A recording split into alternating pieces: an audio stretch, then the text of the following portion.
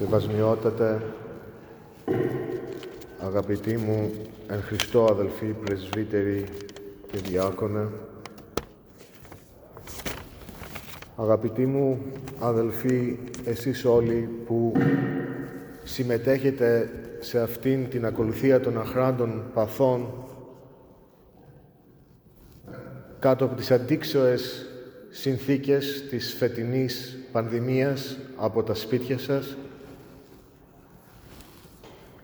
στα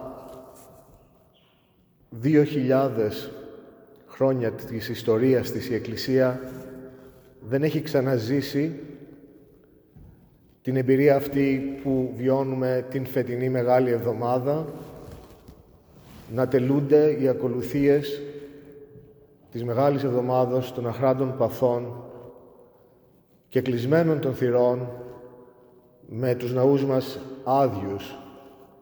Και εμείς που είμαστε σήμερα εδώ, σας διαβεβαιώ πως όλοι μας αισθανόμαστε τη μοναξιά όταν κοιτάμε τα άδεια καθίσματά σας και δεν βλέπουμε τα πρόσωπά σας.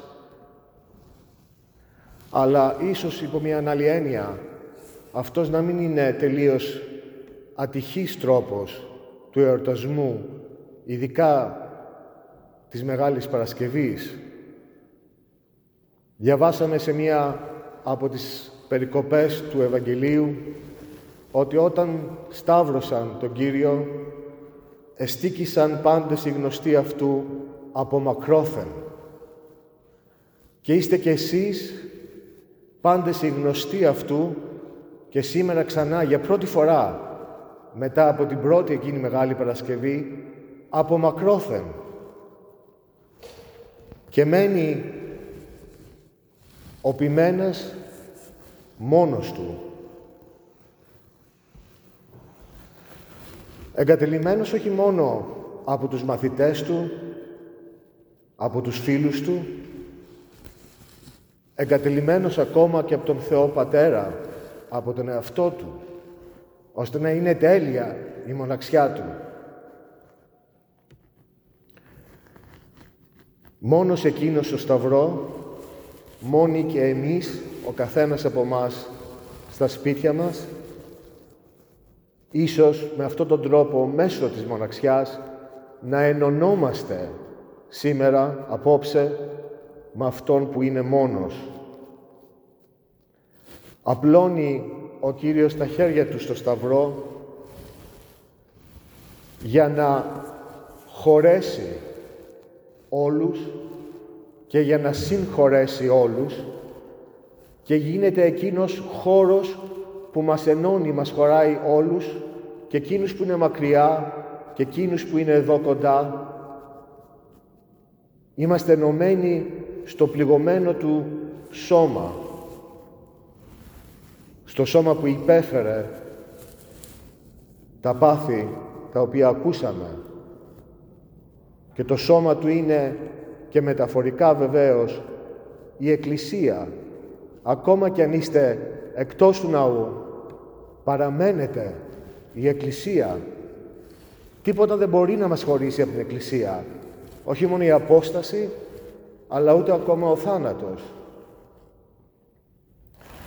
Your Eminence, my dear brothers in Christ, beloved brothers and sisters, who today, for the first time in the 2,000 years of its history, the Church experienced for the first time your absence.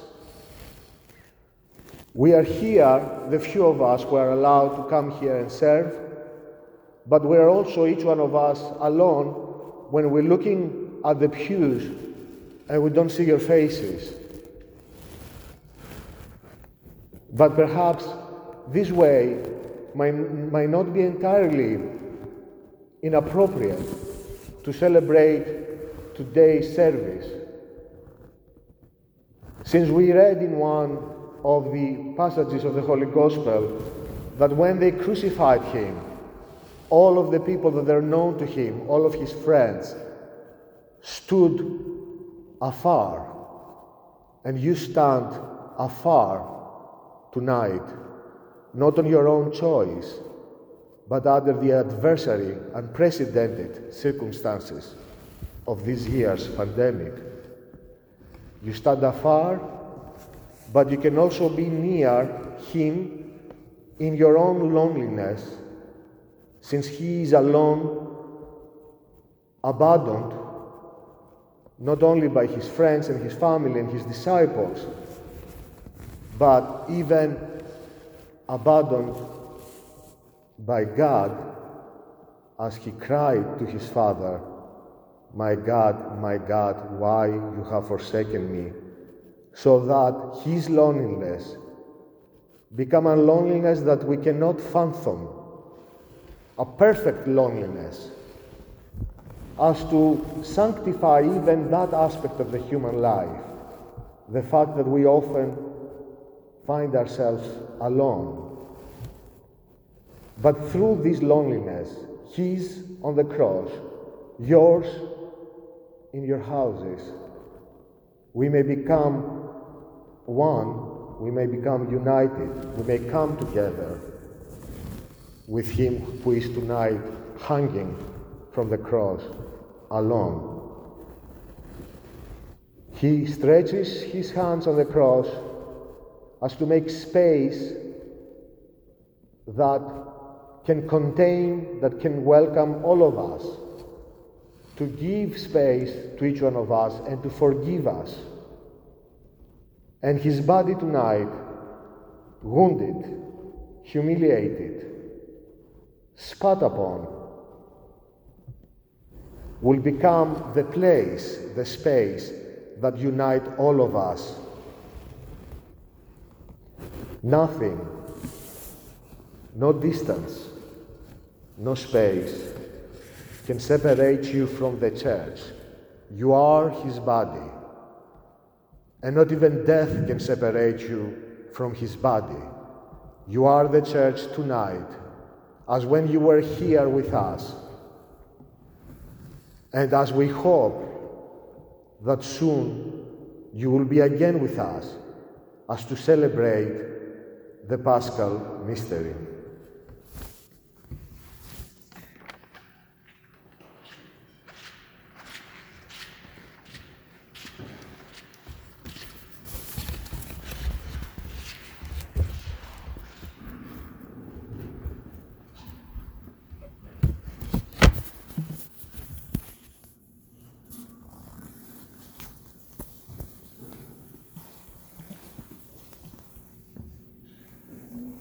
Jesús,